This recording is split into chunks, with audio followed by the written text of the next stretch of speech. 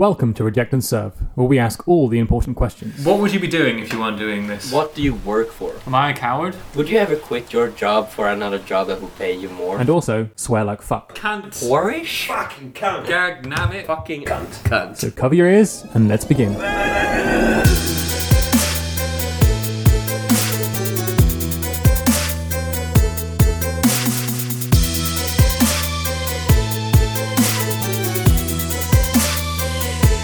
What would you be doing if you weren't doing this? I have no idea. Probably writing comics. Yeah. That's kind of a dream. Doing comics or animations. What would you be doing? I would be a prostitute. I see why you've come to this. No, I don't know, actually. What would you be doing? I've been a radio presenter and I'm doing this now. I mean, musician is everyone's dream, right? Yeah. But I'm just not that good, so I just Yeah. accept. I like audio, and this is as best as I get. I cannot make a tune come out of guitar no matter how much I ever wanted. You could try throwing on the floor, that's a tune. But then that's basically a drum. Yeah. I'm actually having band rehearsal after this. Oh, you are? Dag nabbit. You young kids and your damn music and progressive rocks and whatnot. Back in my day, rocks was the thing we threw in the water. None of this new spangled music. I hear you spent some time in New Orleans. Yeah. Would you ever quit your job for another job that will pay you more? What are you offering? No, I was just I can thinking. get naked if you like. No, I was just thinking in general, like, what do you work for? I'm actually very loyal to my job. Yeah. The criteria would be, can I decide my own hours? Do I get paid over this amount? Do I get vacation pay? It would be negotiable. Basically. Yeah. I had that like situation and I noticed that people really work for like different things. The biggest reason I'm at my place is because I love every coworker I have. I don't. You looked so dead inside when you answered that. At previous times I've been like checking my schedule and be like, who am I working with today? And it's like just one person that is like, yes, I'm working with that person. But I don't have that anymore, so that's why I'm like, I don't want to go away, like leave the place. But at the same time, I know that if I would go to like high shift and work the same hours, I would probably get more salary, but the tips would be through the roof comparable. I think I would love my people I would work with there, because it seems like most people that work there are having fun. It would also feel a bit whorish, would be the right word for it. It's like, would I really leave where I'm happy now to work at a place that I probably would be happy, but I would go there for the money? Yeah, that's also the thing, that I'm also really loyal. Yeah, I know you are. I mean, I've been loyal to you for like, what is it now, 3 years? Too long, man. Too long. I think it's pretty much 3 years now, isn't it? Been a long time. And I have treasured every moment of it. I remember when we tried to be like child friendly with this podcast, and then we just realized like, nah. No children's going to find us fun. Yeah. Yeah. Plus as well a kid-friendly Bar bartending podcast. Don't you hate it when the bartender brings you apple juice and there's too many ice cubes? Gag, nam it. I witnessed a robbery. Okay. When would you do that? Wow.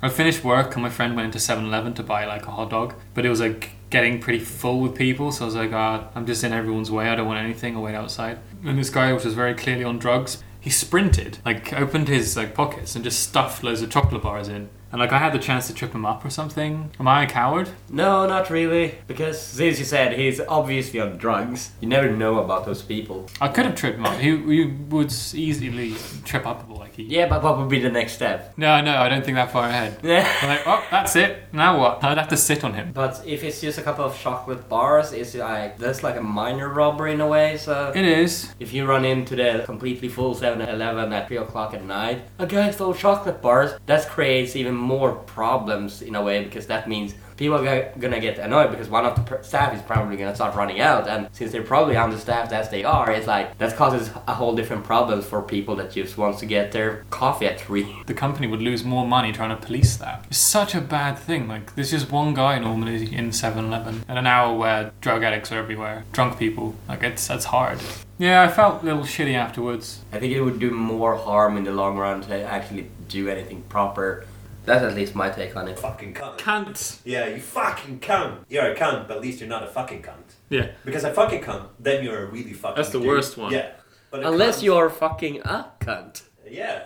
The- But you can be a cunt. And you can have cunty behavior. Yeah. That's not a compliment. Yeah, that was quite cunty of you back there. Yeah. By snapping your fingers at Yeah. the fucking bartender. Yeah. What cunty move that is, I like to mix the dirty with the Yeah. clean. I do say, sir, you're quite a cunt. I'm just waiting for the guest that's gonna come up to the bar and be like, don't you know who I am? Oh, I've had that so... Alright, so I've been pushed up in a corner by a guy, like, in my face because he was shit-faced and I didn't want to serve him. He was like, don't you know who I am? I was like, no, and I don't care. Get out of my bar. I don't want to know you. Yeah, I've been stared down by Georgians reaching over the bar, I think, for knives. Luckily, that time I wasn't alone.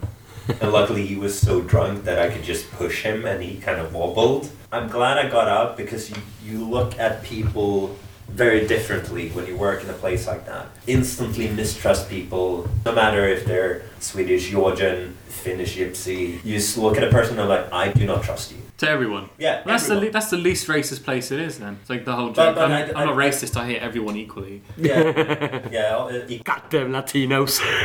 equal opportunity races. People in full tuxes, I can't deal with them. It doesn't matter if they have ordered or not. Yeah. If I see someone in like full costume, I'm just gonna be like, I'm not dealing with this. The people I mistrust the most is the people that drink cocktails mixed with Fireball and people that wear caps not fully on their head, like on top of their head. Yeah. I see someone with like a New York cap or whatever sitting on top of their head. I'm like, I don't trust you. You're gonna make trouble. Even your hat doesn't trust you Yeah. enough to be on your head. I have a colleague who's sensitive to eggs, like they fuck up his stomach, but he likes eggs. So it's kind of a problem, and a lot of the time at work, they make stuff with egg in, and he always eats it, and he always complains about his stomach after. He tells me like 3 or 4 times that I'm going to go take a shit. I'm like, you just went. He's like, yeah, I really struggle taking a shit outside of home. I was like, that's a fucking waste. He's like, what do you mean? I was like, they're paying you here. Yeah. They're literally paying you here. Just take a shit. First of all, you save toilet paper. You get money. So I basically spent the whole shift working at how much money I earn if I took a shit every day at work. I've done the maths. Here it is. Shitting at work, math.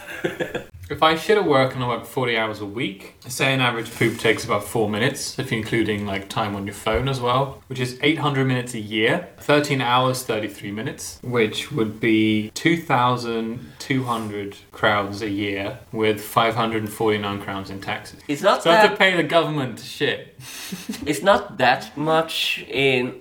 If you think of like what you make in a year, if you're thinking about that's literally what you get from only shitting. But then you also think about that's toilet paper saved as well. You included that? No, I haven't. No. That's quite a bit of money actually. Yeah. And as well, like taking a shit is the only break that a non-smoker has.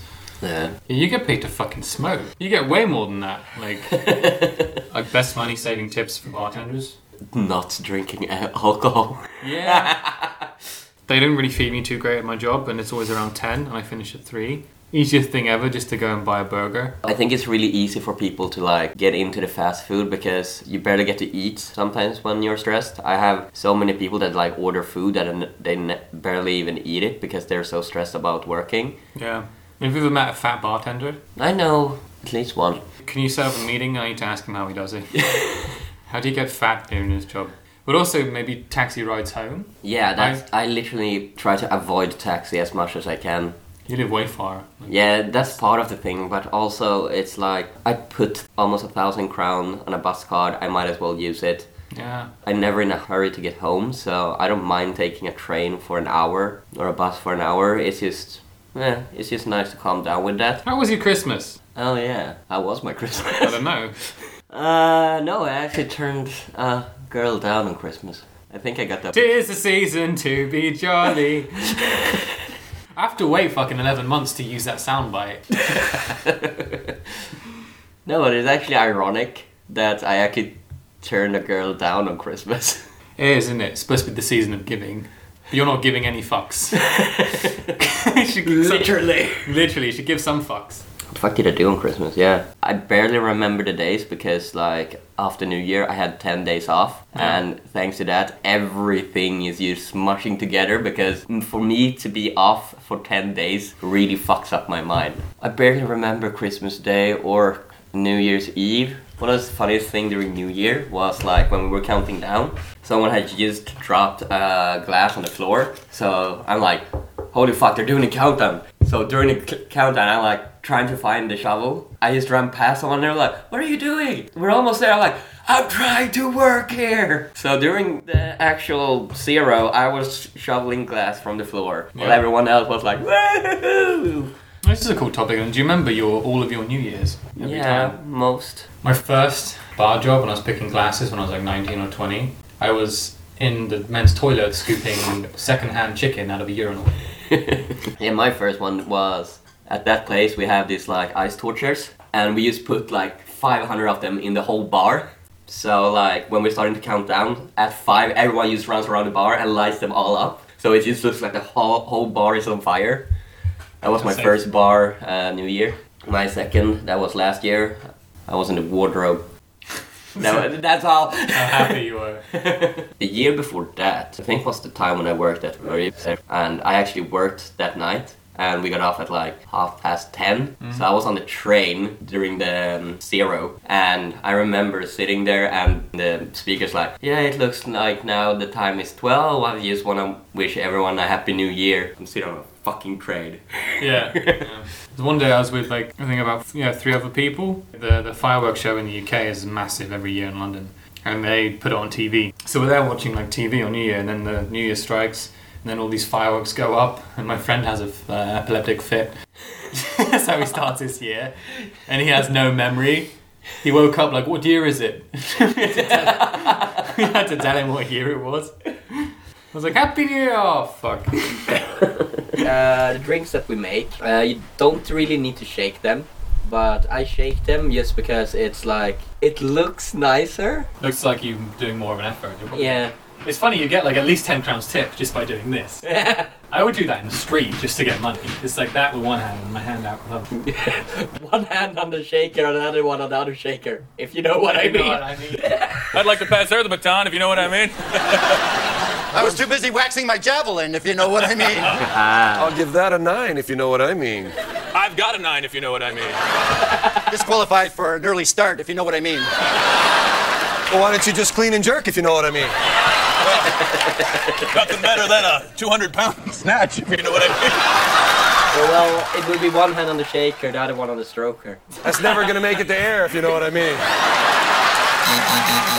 Imagine if you mix it up, though. If you have citrus, milk, or egg, you should shake. Yeah, I do it like as much as I can, but if you have like 2 rows of people, yeah. After I saw you make an Aperol Spritz, I was really like studying you and like, okay. So last time I did it, like the couple that ordered it, they were like, wow, look at him, he knows what he's doing. I'm like, ah. But I love that I taught you about muddling lime, the importance of that compared to juicing. I don't remember. Okay, so the next factual, because now we've developed a factual part where I speak. So if you listen to all our episodes, you will be a bartender. Yeah. After like episode 50, maybe. But when you juice a lime, you get purely the juice, maybe some of the pith, the white stuff. So you end up getting it maybe slightly bitter. Even if you strain it, you're gonna end up with a little bit of like bitterness. Whereas if you cut a lime in half and then quarter it and then muddle it, you get the skin, and that produces a lot of oil. And when you add oil is so different to the juice. So sometimes I'll only use oil. I'm still thinking about things. So when you muddle a lime into a drink, say a mojito, you could easily use your juice. But if you're muddling a lime, you'll get the oils too, which gives it more of an aroma, more of like a slightly tannic, more bitter feel than if you just use juice. We got through that. No, you didn't. You ruined them. Hello, rejects. Or Servians. Rejecting Servians. Yeah, we don't have a fan base name. Weird. Anyway, keep a lookout on our YouTube page. Something special will be released in the coming month. And do not forget to donate to Reject and Serve. Or don't, that's fine. As always, I'm Ainsley. This is Reject and Serve, and have a pleasant shift. Or don't, that's fine. Fine.